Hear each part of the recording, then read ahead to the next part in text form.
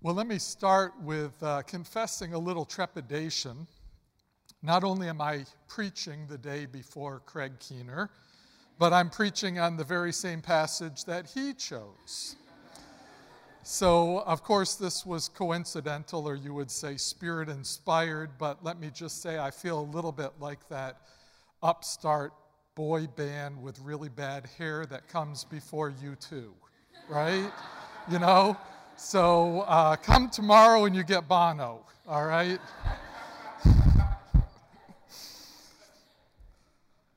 Paul's letter to the church of Ephesus is very personal to me, and Ephesians 2 is especially so. In 2008, I was helping to lead my former theological institution in Kenya when the country experienced a near civil war after a failed presidential election. Ethnic group was set against ethnic group, family member against family member, church member against church member. Our seminary president was trapped up country, and I had to help lead our institution through those days. They were horrific days, unlike anything I've experienced. Remember one time driving downtown Nairobi, I was the only car on the road. I turned around the corner and there was a huge mob brandishing weapons coming right at me with black smoke billowing up behind. It was a horrific time, and most of my colleagues just walked around stunned, shaking their heads saying, "We always thought we were a peaceful people." It was a scene right out of the Old Testament. In fact, roadblocks were set up throughout the country, and people would stop a car, they would make everybody get out, and they would make them say a phrase, and depending upon how they pronounced the phrase, they would know which ethnic group they were with and whether they were released or killed. Our theological institution was trying to navigate that. We had students from all different ethnic groups as well as surrounded countries. I had never met Craig Keener before, but out of the blue, Craig emails me and it says, "I want to pray with you, and also my wife and I have written a book called Reconciliation for Africa," and he donated 1,000 copies. We traveled around the country holding reconciliation seminars for church leaders because the problem was not just political, it was inside the church. Does that sound familiar to you? Years later, I attended the Lausanne Congress of World Evangelism in Cape Town, South Africa, where 4,000 Christian leaders from almost 200 different countries sat at circular tables where we studied the letter to the church of Ephesus. I was at a table and enjoyed fellowship with people from Lebanon and Argentina and Namibia and Kenya and Vietnam, and we shared with each other, we rehearsed with each other the tremendous pain and anguish and hatred in our respective countries, and studied Scripture together through each other's cultural lenses. I'll always reflect upon Ephesians through those two memories, one filled with incredible pain and hatred, and the other one unbelievable joy and wonder. And isn't it great? Ephesians 2 takes us into both of those. It takes us deep into the pain, and I actually want you to come with me into pain today, because that is the pathway of the cross of Jesus Christ. But I also want to take you into the new humanity that we have, that Christ has produced in us by the Holy Spirit. It's not hard to see all the hatred in the world that arises ethnically and racially, but also politically through what one of my friends calls anxious tribalism, where we fight each other out of our own political tribes. Sound familiar? Our new tribes are formed by a combination of political ideology, race, social media, social isolation, and fed by toxic streams of religiosity. Before I reflect on the passage, let me just say, and you all know this, that every passage needs to be read in context. And the context of Ephesians 2 is not just that of Asia Minor, and Craig We'll probably talk more about that tomorrow. But it actually takes us way back in the story, and we need to go back into the story to the book of Genesis, and we need to allow ourselves to be restoried. You're taking courses like biblical narrative and missional formation, and the purpose of that is to restory us. The narratives that we daily inhabit are too powerful for anything else. Our problems of racial and ethnic divide are too thick to be encountered by thin readings of Scripture. All Scripture is a story that takes us from particularity in a garden to universality in a future kingdom. But here's the amazing thing, is that God never does away with particularity in the process, but he's actually weaving that particularity into a new universality, a thicker form of universality, where all of our ethnic and historical and cultural are validated and authenticated while also purified by the gospel of Jesus Christ. I don't have time to take us through that whole story, but let me just remind us that it's a story that involves the blessing of nations, and it involves the alien, the stranger. It involves Gentiles. It involves a banquet of all the nations. It involves Jesus' own genealogy, where women are included, and Gentile women.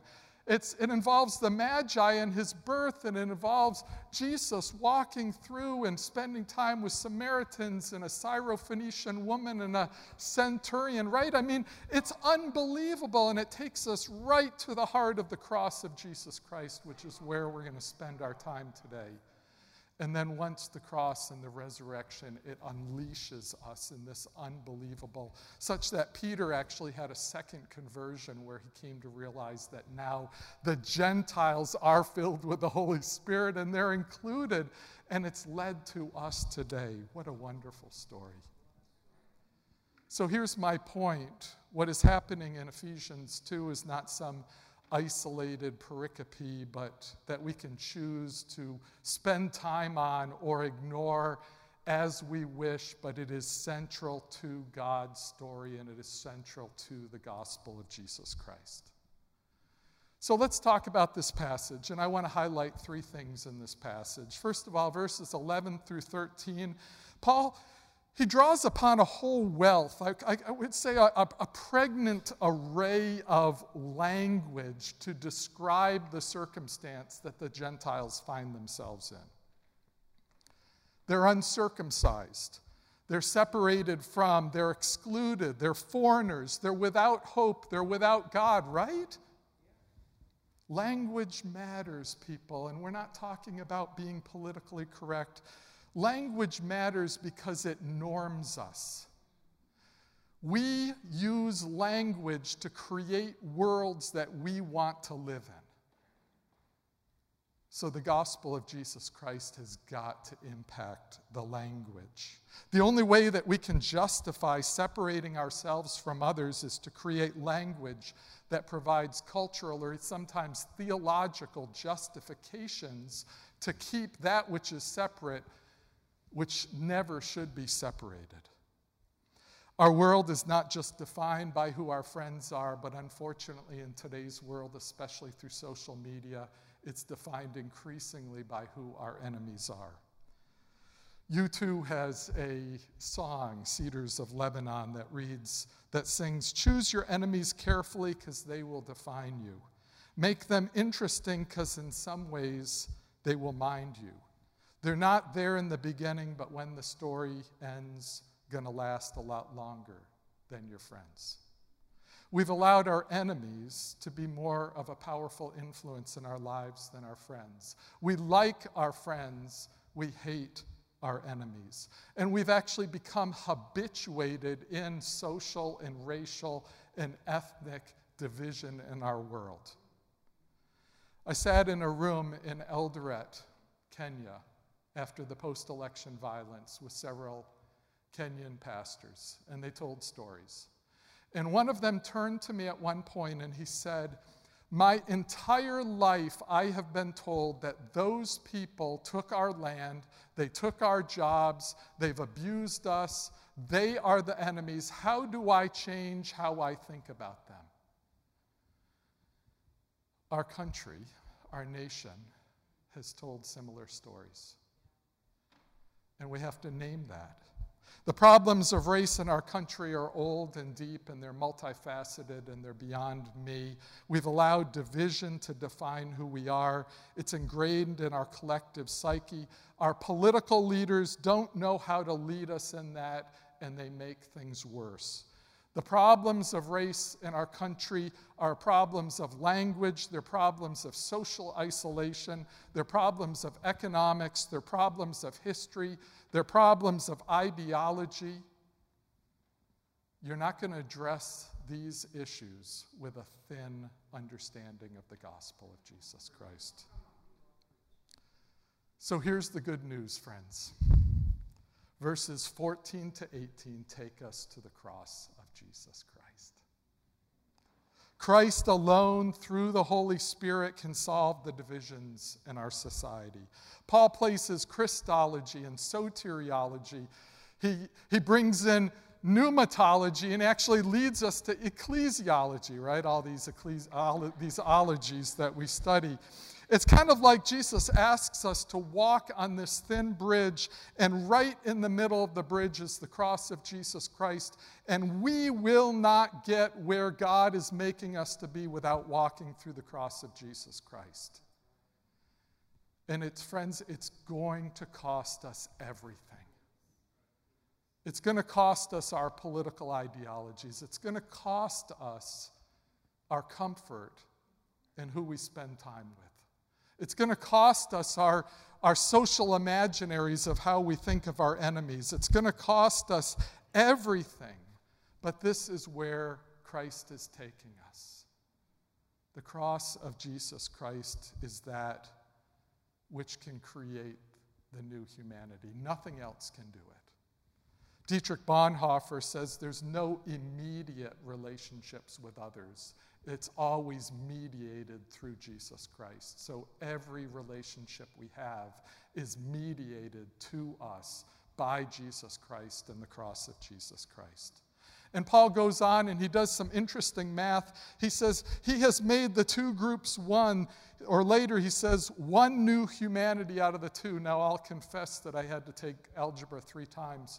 And I'm not very good at math, but 1 + 1 + 1 does not equal 1, but with the cross of Jesus Christ, 1 + 1 + 1 equals a thicker, a more beautiful, a more marvelous, a holy, a more eternal one. We are not a bunch of marbles rattling around in a tin can. We are not one in our own ethnic or racial groups or in our monocultural churches. We are not one by allowing the more powerful to make the marginalized conform to their own form of oneness. We are not one in the name of tolerance or relativistic pluralism. We are only one through theology. We are only one through Jesus Christ. We're only one by the blood of Jesus Christ. And anytime we erect new walls of hostility, we are almost saying that Christ needs to die again. And that is heresy, because Christ died once and for all. Racial reconciliation is not some optional add-on to our theology as if we have time or so inclined. It's at the very heart of the gospel of Jesus Christ. It's where God is taking this world. We cannot allow it to be co-opted by the political left or the political right. And the more diverse we become, the more we need something powerful enough to bring us all together into this oneness. And that is only Jesus Christ. And our world is becoming dramatically more diverse. It's an issue of migration, birth rates, intermarriage, and many other factors. It's like that Christmas snow globe that your grandmothers got sitting and collecting dust. God has chosen to shake our world, and he's putting us in a situation where we are forced to deal with that which we do not want to deal with. 4 out of 10 Americans identify with a race or ethnic group other than white. Whites are already a minority in the U.S. among those under the age of 18. By the middle of the century, there will be no single ethnic majority. 14% of the U.S. population was born in another country, and that is growing exponentially. The percentage of Latinos and Hispanics is dramatically growing in the United States and reshaping what Christianity looks like, and that is a wonderful thing. My own kids are biracial, have lived in 4 countries on 3 continents. That may sound unique to you, but it's becoming more and more common in our world today. The more diverse we become, the more of a robust Christology we need. We need the cross more than ever before in our world. Politics won't get us there, only theology will. And the kind of theology that is lived and embodied by a diverse hermeneutic community. So where does God take us? He takes us to ecclesiology, and this is where we need to go. Paul draws upon a whole range of metaphors to describe what Christ is accomplishing in us. He says that we're a new humanity, we're fellow citizens, we're members of God's household. You see how he's getting more intimate, more filial. He's pushing us more and more into who each other is. Soteriology always leads in the direction of ecclesiology. The question for us is, what does our ecclesiology look like? Who are we worshiping with? Do our churches reflect what Christ is doing by the cross of Jesus Christ? He ends with language of a building, and not some ordinary building, but a temple. Jesus Christ is the chief cornerstone, holding everything together, but this is no static building that sits and erodes through the winds and the elements of time, but it is an alive building made up of Jew and Gentile, black and white, Latino and Asian, First Nation and Pacific Islander, African and European. This is who God is making us to be. And it's who we have to be at Asbury. And is it who we are at Asbury? Are we taking seriously the cross of Jesus Christ such that African Americans come to our community and don't just say, I belong here, but that this is our seminary, where our voice is included, where the curriculum reflects who we are, that the power structures take seriously who we are, that the leadership reflects who we are, and not just for African Americans, but for the new immigrants that are coming into this country and who are actually the hope of Christianity. Are we that people? Well, that's a question for you as students and not just for us in administration. In him, the whole building is joined together and rises to become a holy temple in the Lord, and in him you too are being built together to become a dwelling in which God lives by his Spirit. This is who we are. We don't have to do anything to become this. We have to receive that which has been given to us freely. And we need to walk that pathway of the cross of Jesus Christ with each other. We often rightfully pray for revival, but there's no revival that doesn't involve reconciliation. You can't be reconciled to Christ without being reconciled to each other. So racial reconciliation is one of the most strategic signs of revival because it's allowing Christology to do its work. As we close, let me take you back to the 2 stories that I began with. So as we were traveling out throughout Kenya holding these racial reconciliation seminars, our community was meeting together, and we were meeting in the chapel, and I was the only white guy helping to lead, and was, of course, these issues were way too complex for me. And our students took charge. And they began calling the whole community together to worship and to pray. And I remember one day in chapel standing there and seeing people confessing their sins to each other. I remember seeing a Kamba, a Kikuyu, a Kalenjin, and a Luo wrapped in an embrace with tears flowing down. And that is the cross of Jesus Christ. Well, in Cape Town, one afternoon they broke all of us up into our countries or our regions. So I was with the Africans, and I wish I could be so proud as to be claimed to be an African, but I was with the Africans, and there we were talking about what does this look like for the continent of Africa, and the doors in the back of the room opened. And a delegation of Brazilian men and women came in. And they said, could we take the stage and ask something from you? So they went up to the microphone and they said, we can't continue to meet isolated without asking for your forgiveness for what our ancestors did in enslaving you in Brazil. Will you forgive us? And what happened next was just a piece out of heaven, where people asked for forgiveness and received forgiveness, where tears were flowing and I was undone. And that is who we are. That shouldn't be an isolated case. That is who we are as a community. This is what the gospel does within us. We're a new humanity. Now let us go out and be instruments of the cross of Jesus Christ in Asbury and outside of Asbury. Let's pray.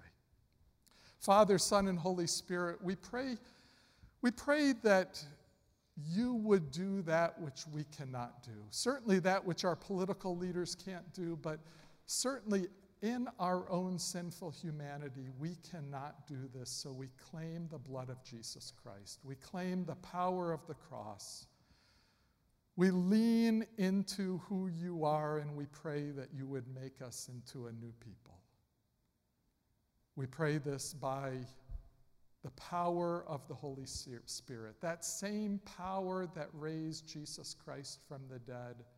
We pray that you would do your work in our midst. Pray this in your name. Amen.